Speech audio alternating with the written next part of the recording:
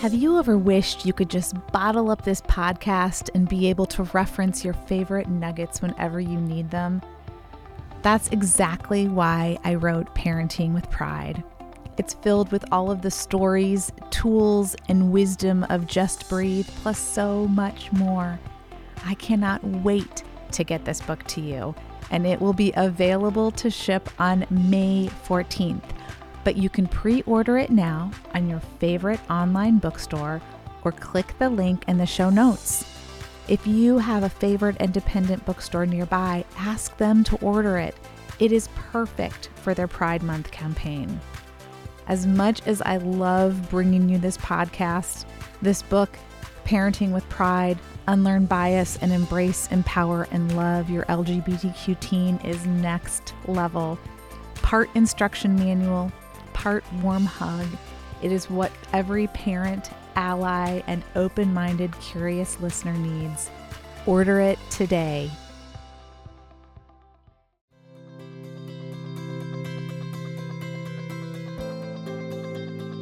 Welcome back to Just Breathe. I am really happy you are here today, that you have chosen just to spend a little time, whether you are on a walk or getting some chores done or just taking a few moments for yourself.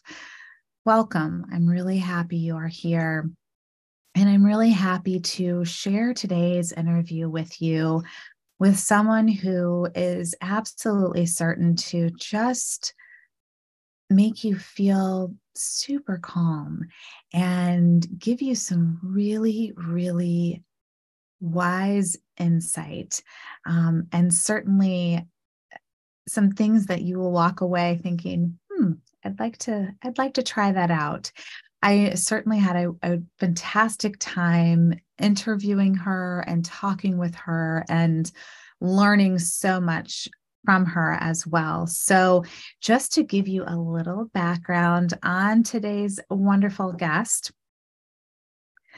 Madhur-Nain Webster is a licensed marriage and family therapist who specializes in the integration of Eastern and Western philosophies for mental health. For over 20 years, she has empowered clients to connect with themselves and others through mindfulness and psychotherapy interventions. She applies her profound understanding of the importance of open communication as her successful private practice in Napa, California. Her first book, The Stressless Brain, makes a scientific argument for the positive influence meditation has on the psyche. She is currently working on her second book. In addition to releasing over 60 meditation singles, Madhur-Nain maintains international outreach by appearing on podcasts and holding meditation workshops. I am really, really thrilled to bring this conversation to you today, and I hope you enjoy it as much as I did.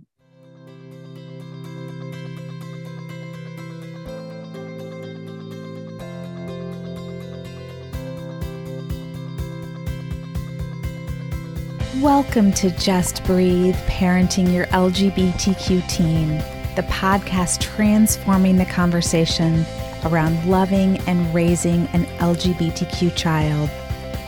My name is Heather Hester, and I am so grateful you are here. I want you to take a deep breath and know that for the time we are together, you are in the safety of the Just Breathe nest. Whether today's show is an amazing guest or me sharing stories, resources, strategies, or lessons I've learned along our journey, I want you to feel like we're just hanging out at a coffee shop having a cozy chat.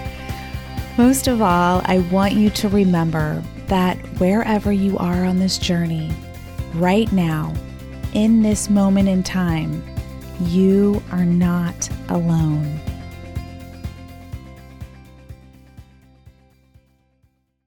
Welcome back to Just Breathe. I'm so happy you all are here, and I'm really, really happy for this conversation that I get to have with Madhur-Nain, and it is just going to be fascinating, I think, for all of us, especially those who are curious about meditation and the psychology behind it and how all of this works. So welcome to the show. I'm so happy you're here.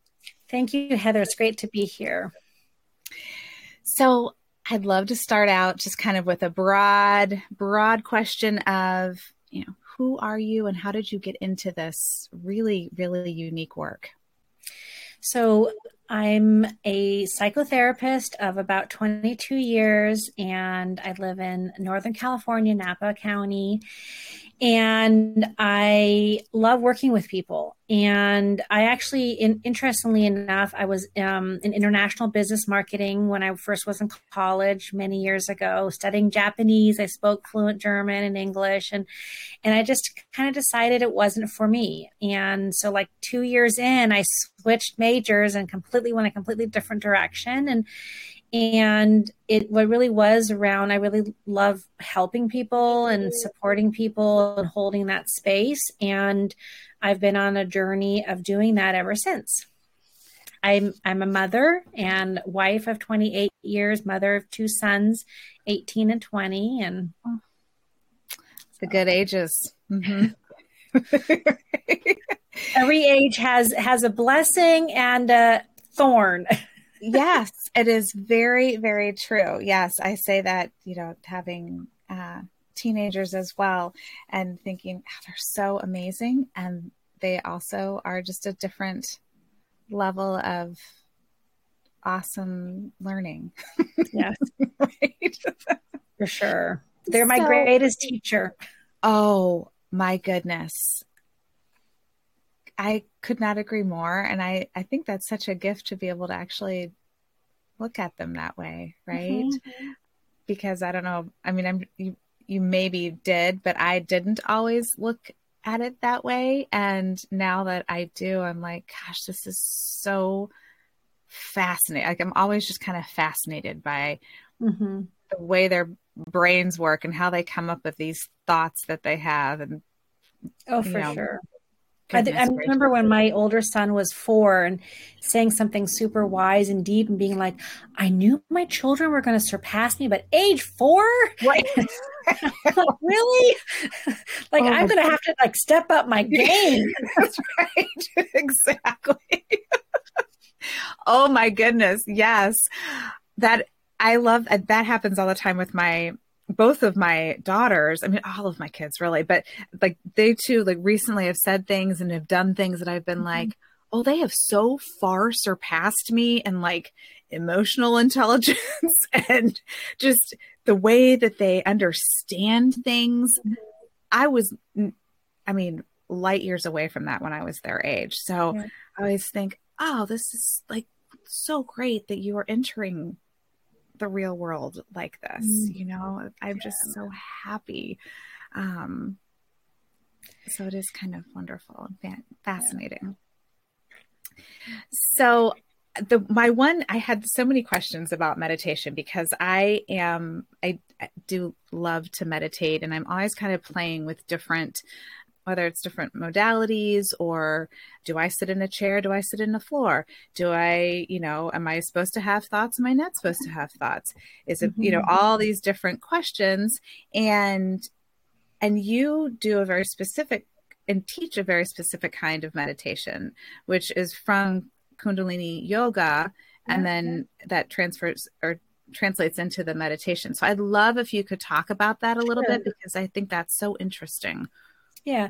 So Kundalini yoga and meditation has been very active in the world, if you will, for about 52 years. And it does come out of an organized religion / cult-like. I mean, anytime you kind of get a group of people, it can get a little narrow-minded, and you get culture involved and egos and control.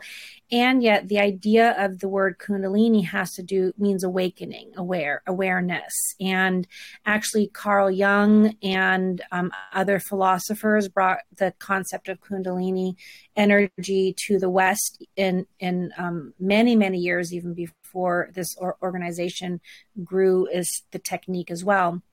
And what I really love is that there is There's a couple things. I'm going to tie in some mental health stuff, and that, a lot of people have anxiety and stress.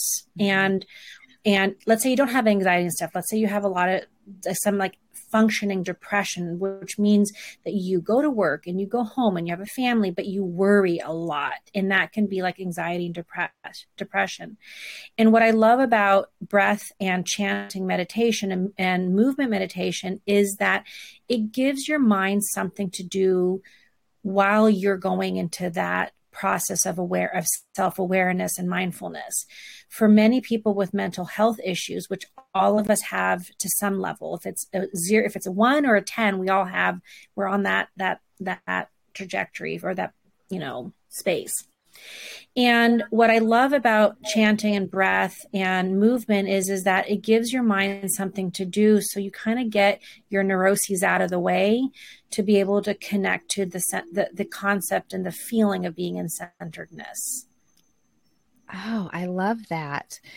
Which really, that's one of the biggest things that people who are like, oh, I know meditation would be great, but I can't get my mind to be Yeah. quiet. I can't be still, right? Like Right. whether it's mentally or physically. So this is a really great form of meditation Mm-hmm.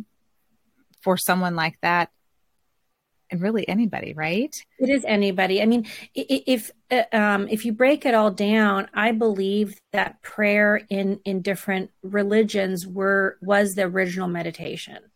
So being in your synagogue or in your church or in your community center and reading from a holy scripture as a whole congregation out loud, that is a form of meditation. You're tuning into a frequency altogether, and that Mhm. naturally relaxes us. There's actually scientific research that shows that when you chant or read scriptures or do out loud affirmations or even talk in tongues and do all that kind of more stranger meditation stuff, it actually activates a certain part of the brain, which is the top part of the brain, which is the upper partial part of the brain, and it increases more white matter. And science research has found that white matter helps us to emotionally process what we're going through in that moment. So when you're having a really hard time, I tell people meditation doesn't have to be like this quiet serenity space with an altar and quietness and the perfect sitting stool or blanket. No, sometimes it might be you doing dishes and reciting a prayer or a poem out loud. It might be singing a hymn or a chant. And I find that our brains are so incredibly powerful. We're able to do multiple things at once. We can drive from work and in our heads and all upset, and we don't even know how we got home because we're so Mhm. preoccupied with our thoughts. So if you throw in chanting out loud or singing a prayer, even this little light of mine, I'm gonna let it shine. Like, it seems so simple and maybe even silly or religious, but it's that idea of when your mind is in like a cycle of just like, and then this happened and then this happened, this always and it never. When you bring in that frequency, it's like a little bit of a like a bleep. And then you do enough of the bleeps, your brain starts to rewire how you're processing your trauma drama in the moment. Oh, that's so cool. So it's like a pattern interrupt, Yeah, really, right? exactly. So it really could be, I mean, whatever, like find what works for you, Yeah, right? Um, 100%. And I actually have a very cute story that I share quite frequently. When I was driving in the car and those, the parents listening, when you have your kids in the back and they're having a complete meltdown and you're driving, you're just like, I just got to get home. I just got to get home. And my older son's having a meltdown. He's screaming, he's yelling, he's probably trying to hit his brother simultaneously, who's across on the other end of this seat in his car seat. And I'm just like, I'm trying to convince him, like, just, like, stop crying. I'm saying, look outside, look at the tree. I'm trying to distract him. Nothing's working. And I can just feel this like anxiousness starting to rise in my body. And I just started chanting out loud. And I was just chanting. There's an old chant, a Sikh prayer, which is Guru Guru Wai Guru Guru Ram Das Guru. And I'm just chanting out loud. And my son's like, stop chanting. And I said, I'm chanting for myself to calm down. And it goes totally silent in the car. And he goes, Mama, will you chant for me too? Oh, stop. And so it's that piece of, it's like you said, it's interrupting a pattern, and it allows us to go in that frequency, because being a parent, it's tough. Like we have so many things happening, and nowadays, like the pressure to be this perfect parent for our children, all the responsibility to raise these healthy whole individuals is is tough. Like it's overwhelming. Like no one's perfect. And so by doing something like that, you can interrupt the like locked in space that we get in our thoughts with our Right. partner, with our children, with our parents, with our neighbor, with our coworker.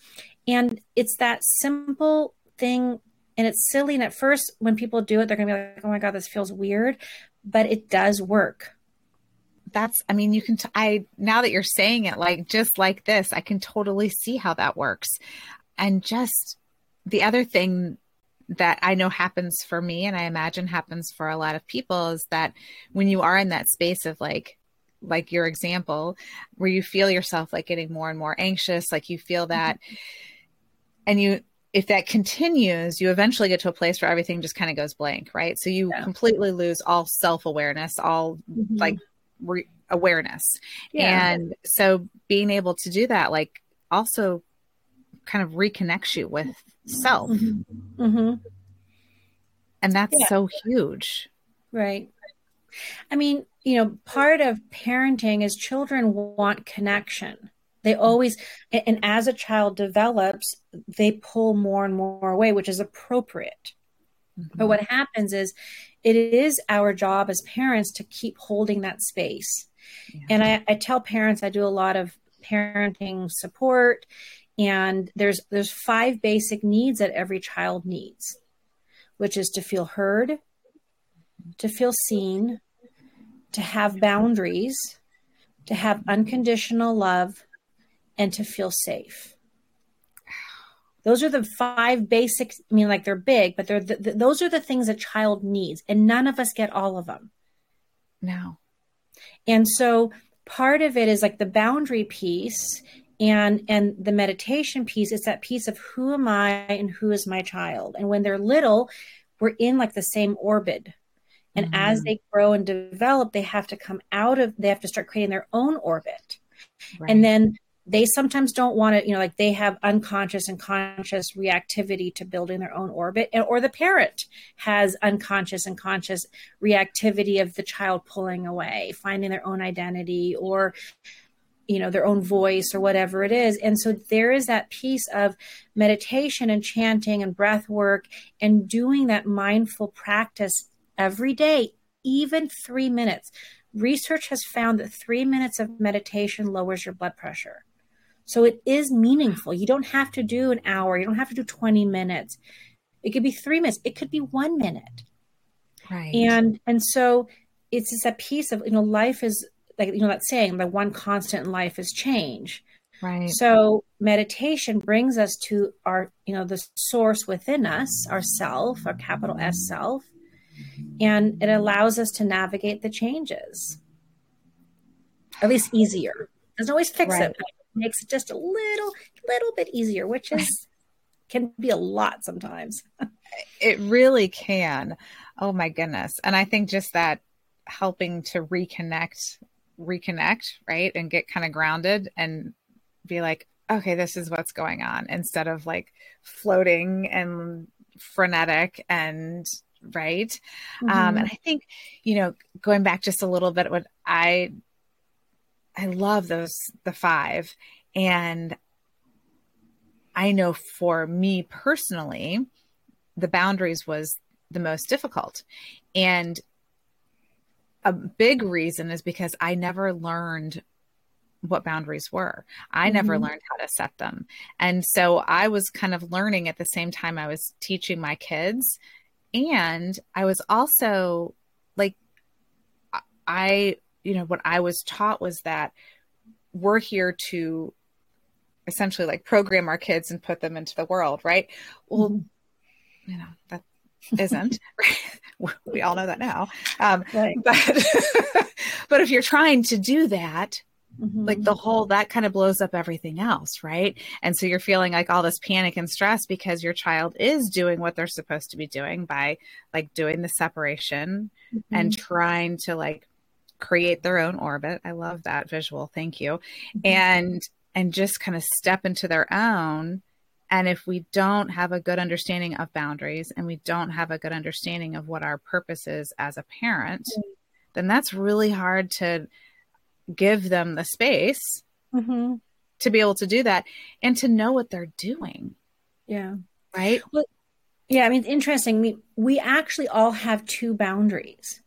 And this comes out of the work of Terry Real Relational Life Therapy, which is a couples technique, but I do it with my family therapy as well, with parents and children and adult children and parents.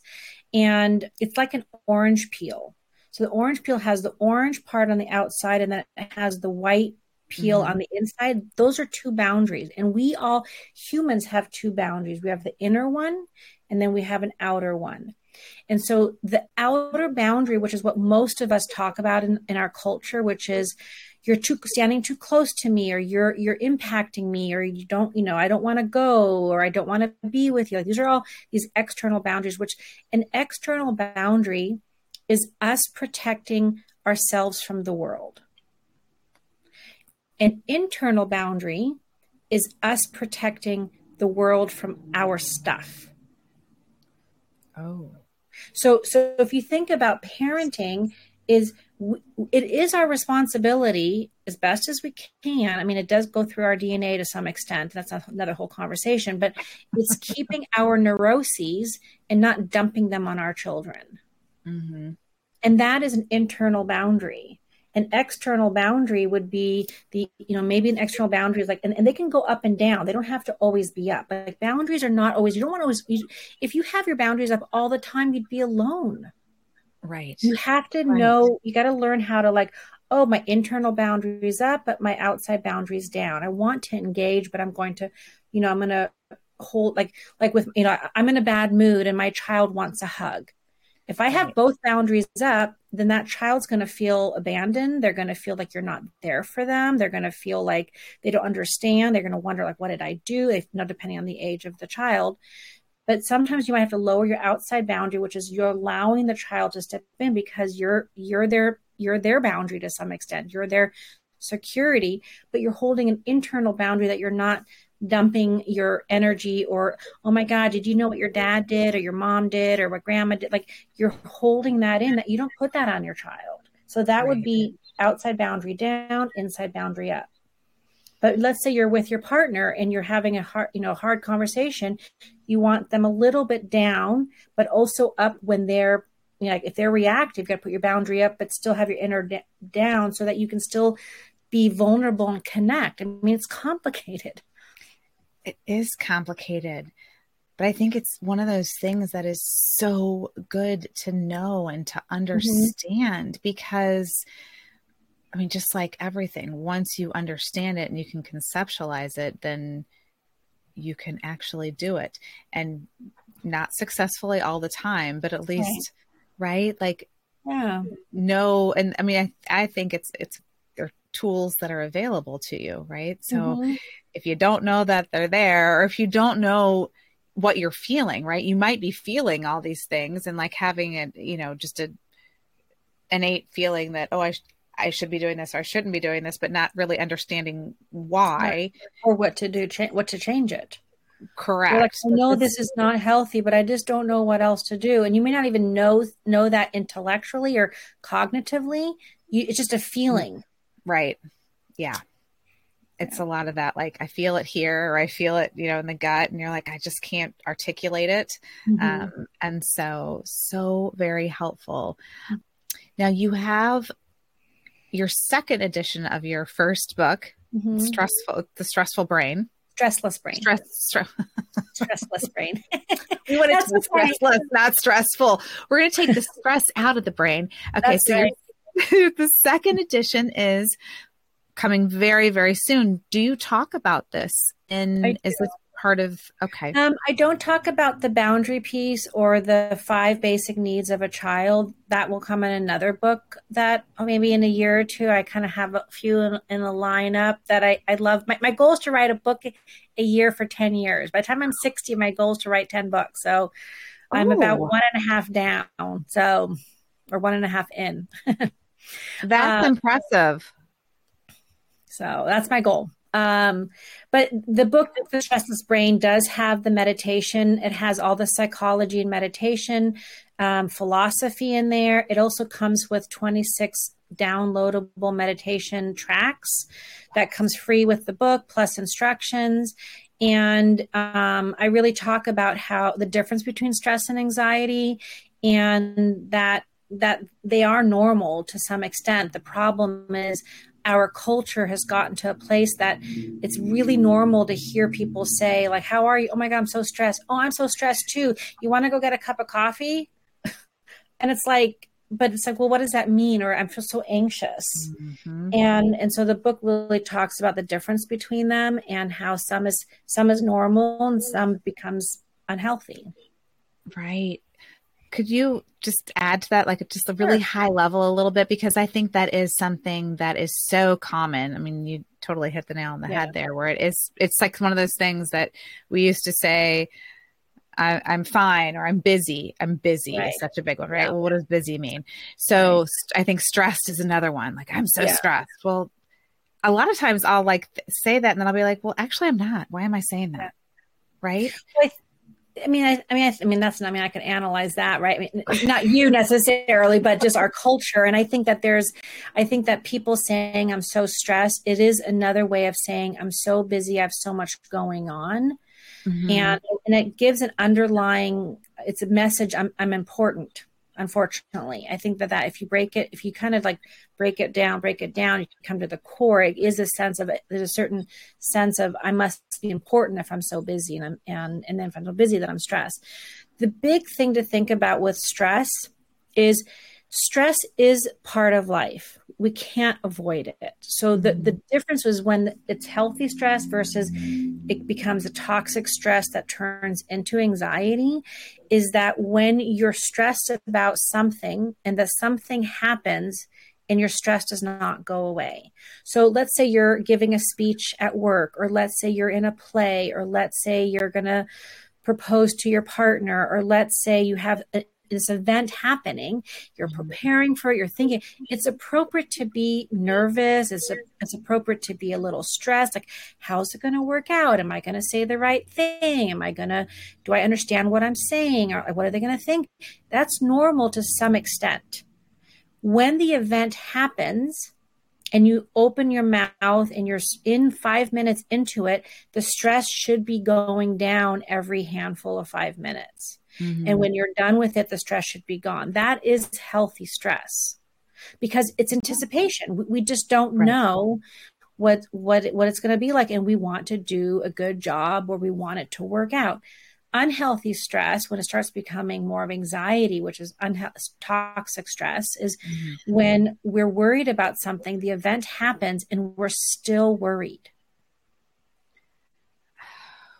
So does that translate into something else then? Like, does that, because if the event is over, it becomes anxiety. It means, there's plenty of people who live in a constant state of anxiety. It's almost like one thing ends and they're like, oh my God, okay. Oh my God. Oh, yay. My kid graduated, from middle school, or, oh my God, now there's high school. It's like instantly, like they just go, and they're always in that state of worry. That is one kind of stress and anxiety. And that's the piece where some people unconsciously feel and think worrying means that I am taking care of things, that I'm going to get in front of it, that I can anticipate what's going to happen. But what happens physiologically, what happens in our body and our brain, is our amygdala, our adrenals, our glandular system are in a constant state of fight, flight, freeze, and fix. We're constantly like, do I run? Do I stay? Do I fix it? Do I freeze? Maybe they don't notice me. And when we do that, like tons, all health problems, I mean, most health problems, not all, but most health problems come from that state. There's a really great documentary on, can go, I think it's on YouTube, or you can Google it, called Stress by National Geographic. I actually mentioned this research. It's a professor from Stanford, and he talks about how stress affects us. So this is a little tip for our listeners. If you have a really stressful experience and you have that cortisol release in your body, and the best thing to do is to walk or dance.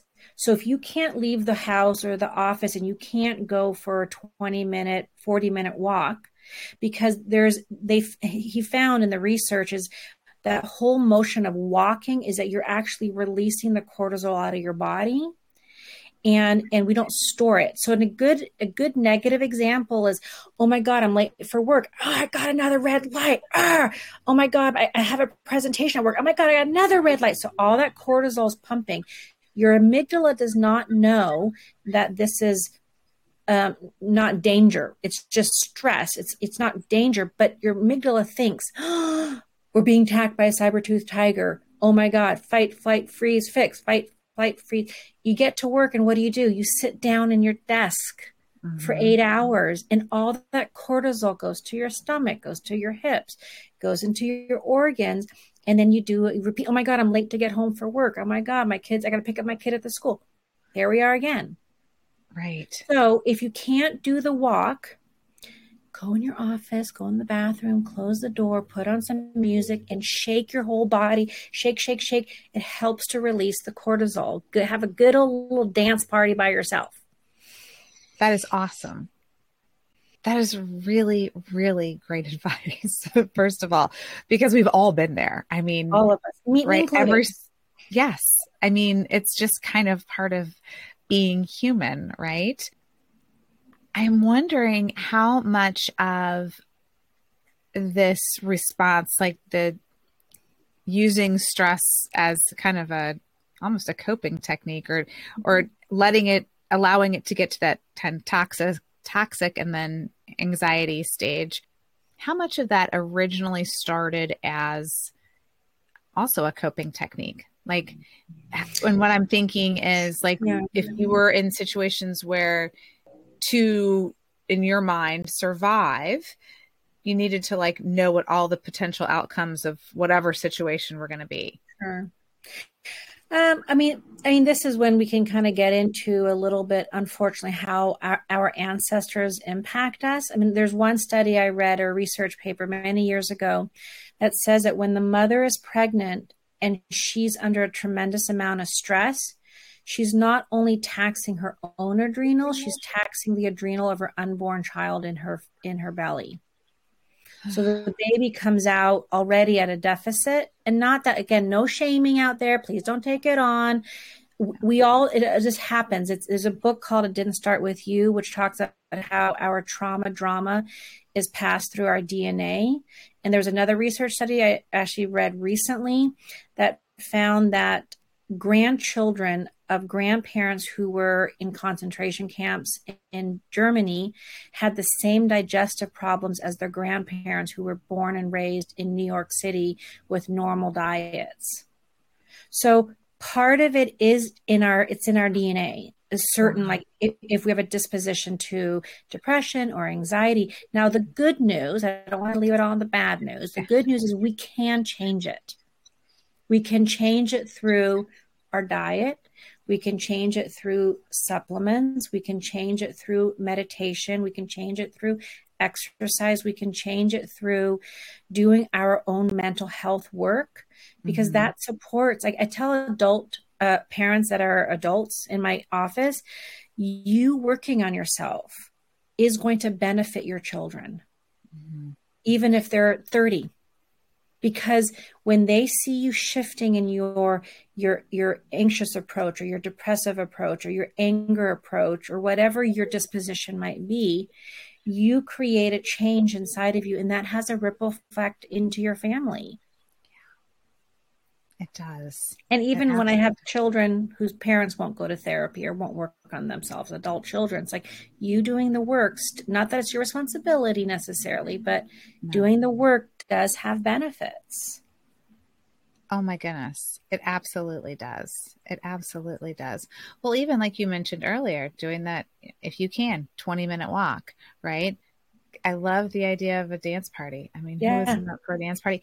Even in your car, I was saying this to somebody earlier, like if you love music and you're in that space, like flip on your favorite, pull up your Spotify playlist and Yeah. car dance and sing. And who Yeah. cares who sees you, right? 100%. And that is going to help. Will it fix everything? No, but it does make a huge difference.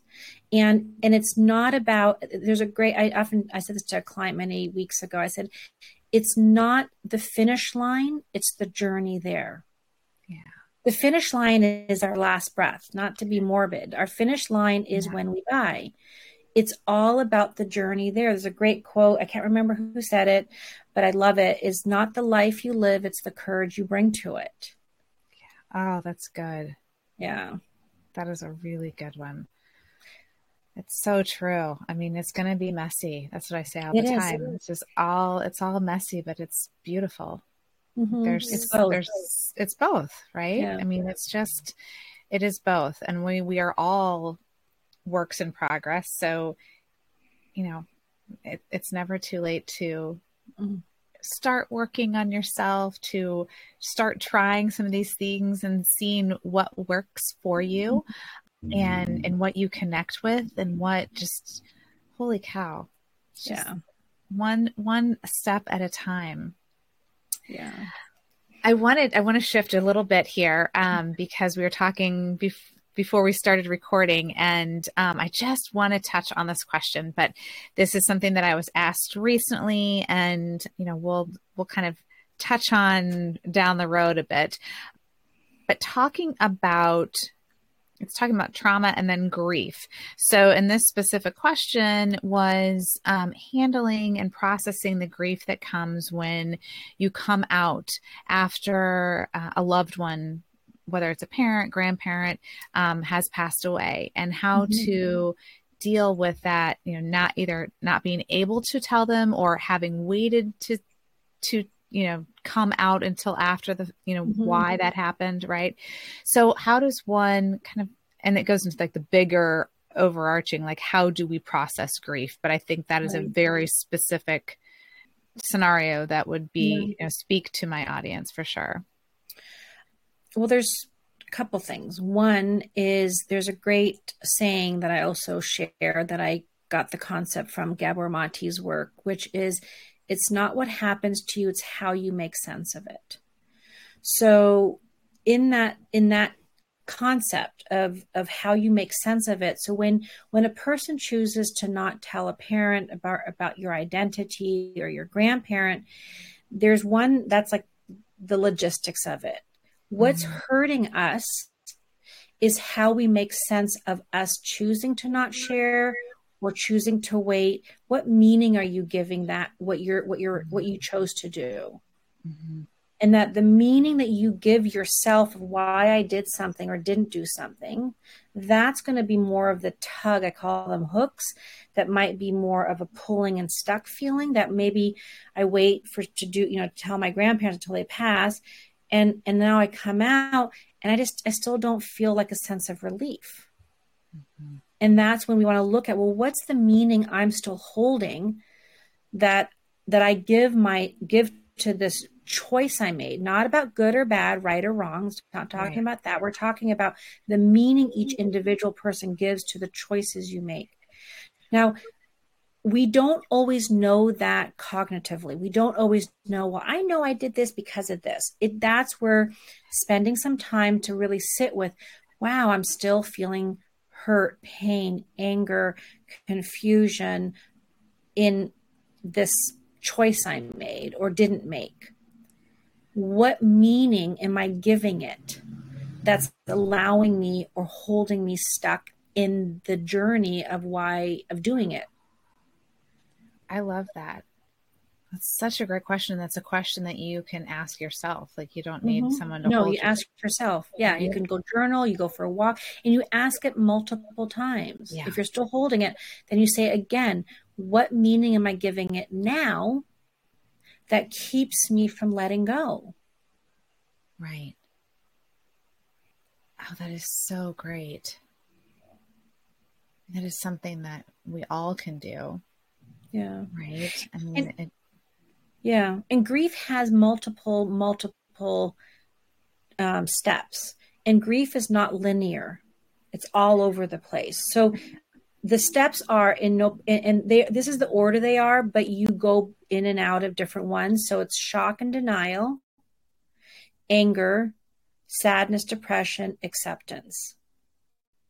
And then you throw in there every once in a while, you throw in there wishful thinking, numbing, and we bounce around. Like one moment we're angry, and anger can, there's lots of different kinds of anger, and then we're just in denial. Well, I'm just not gonna think about it. And then we're just like, and then 3 days later, 3 weeks later, we're just kind of sad. Like, God, I wonder why I'm feeling melancholy. I wonder why. Well, okay, come back to like, there's something I'm processing, and I'm still, and we're working towards acceptance.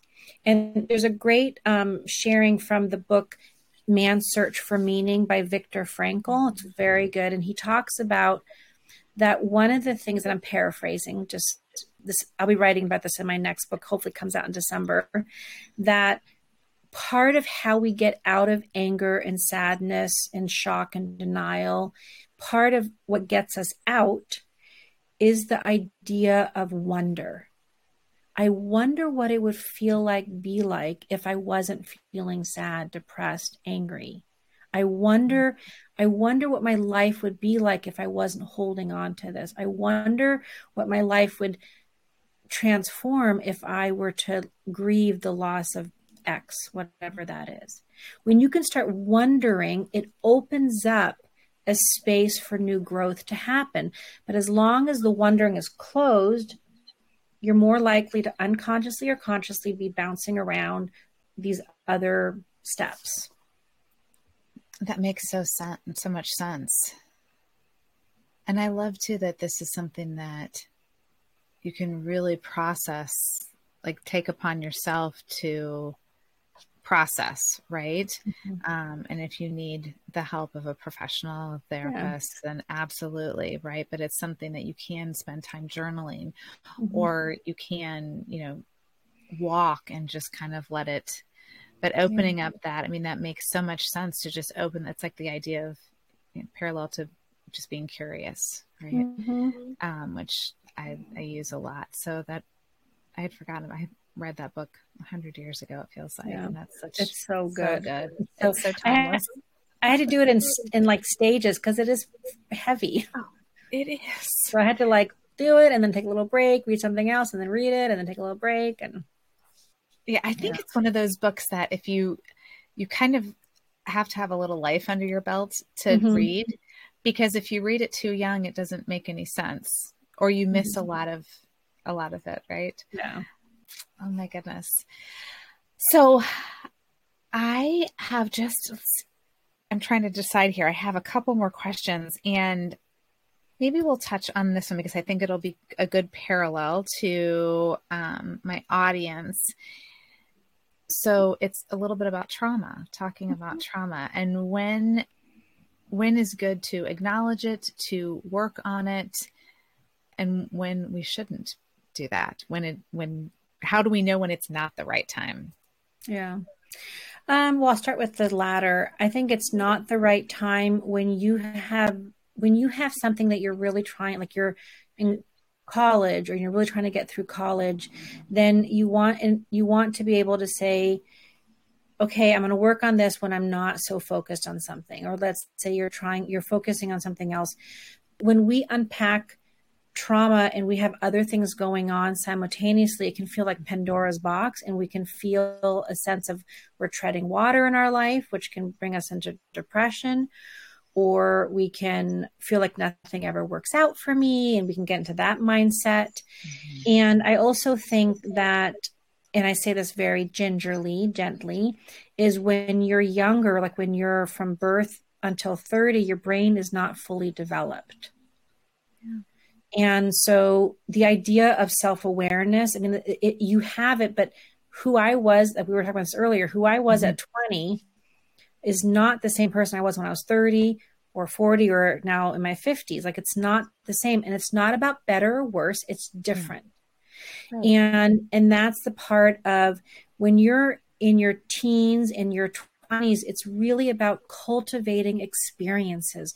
You are a sponge and your brain is developing so much. They say that you can learn the most in these ages. But then when you're older, you have the ability to reflect a little bit different because you have more experience.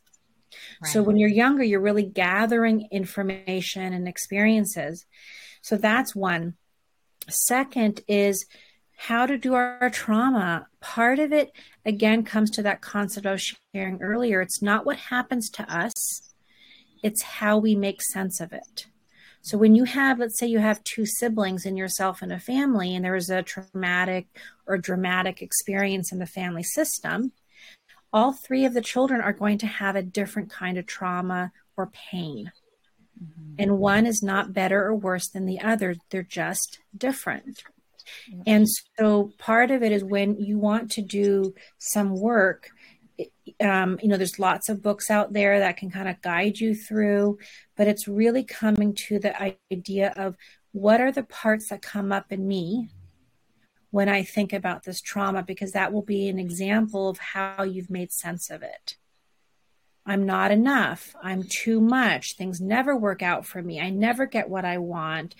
People don't see me. I'm never understood. Like all of those always and nevers. That's our hooks. Right. And it's being able to really sit with that and give yourself time.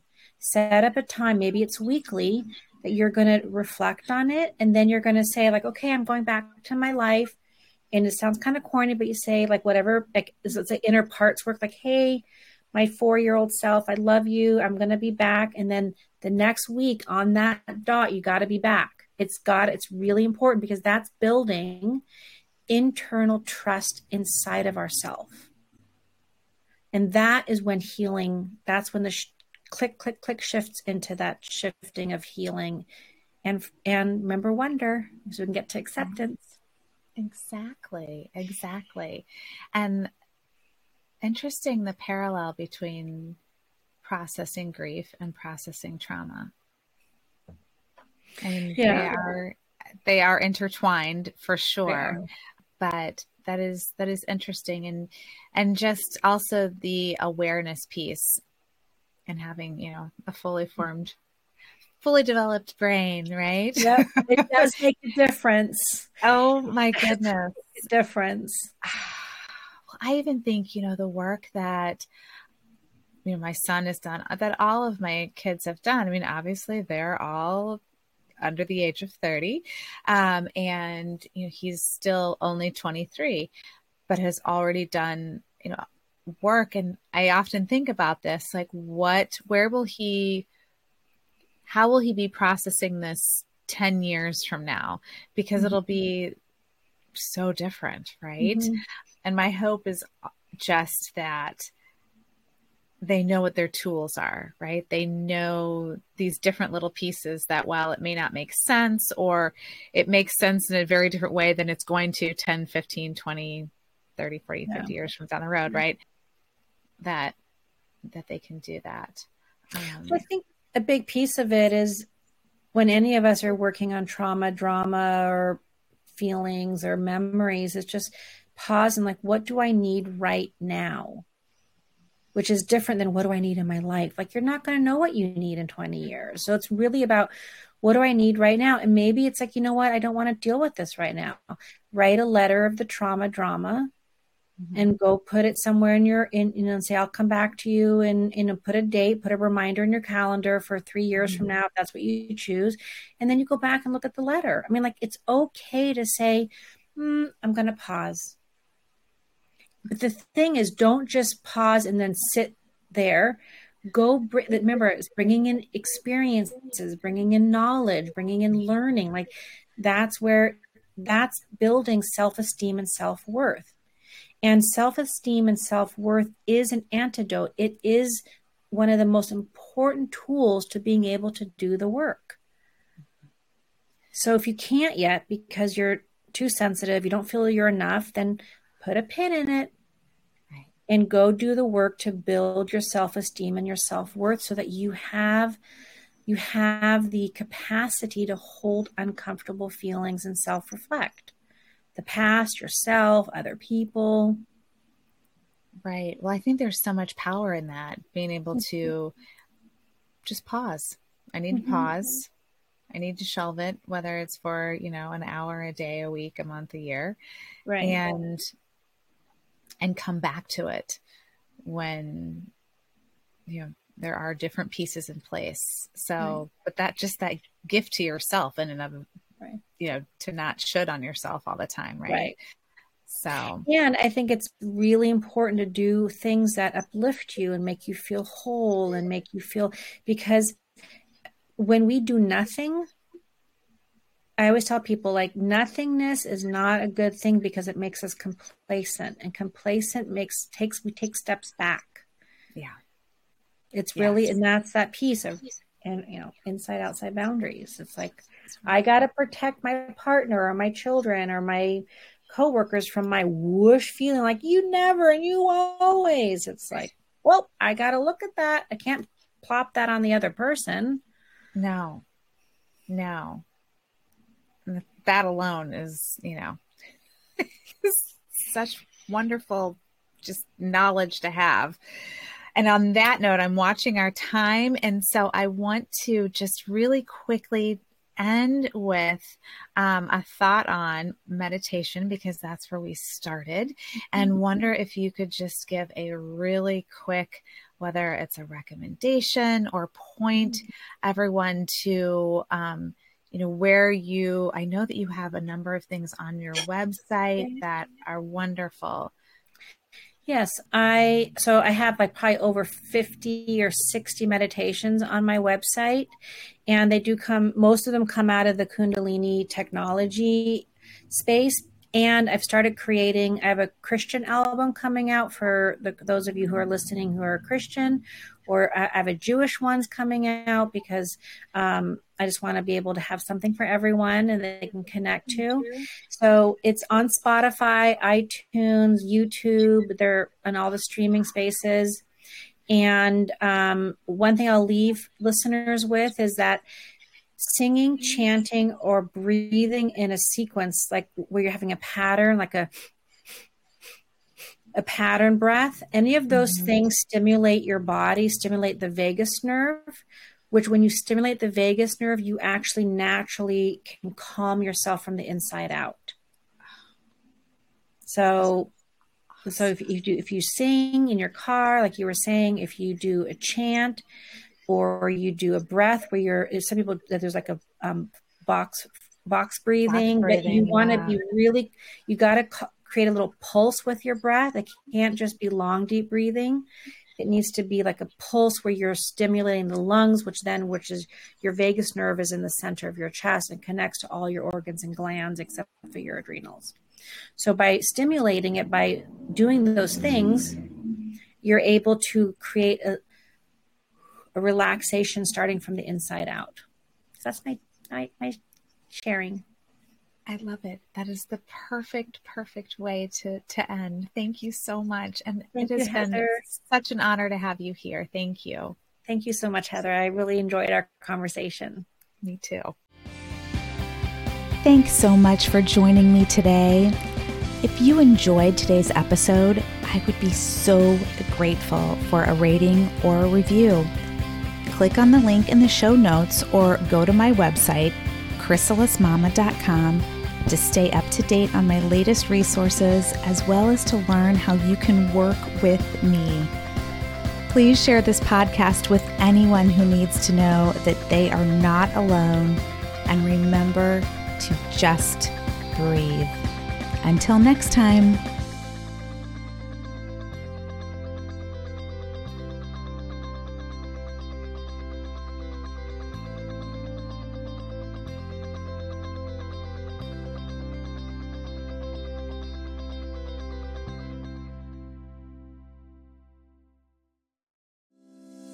Does the thought of using pronouns respectfully or understanding certain terms in conversation make your palms sweat a little? No one likes that deer in headlights moment. So many of you have emailed me with questions on this topic, so I thought I'd put together a free guide so you can have all of this info just a click away. Pronouns Made Easy covers pronouns, of course, but also includes information on some of the most common confusing words and concepts, as well as a list of timely resources. Who can say no to a free lifeline, right?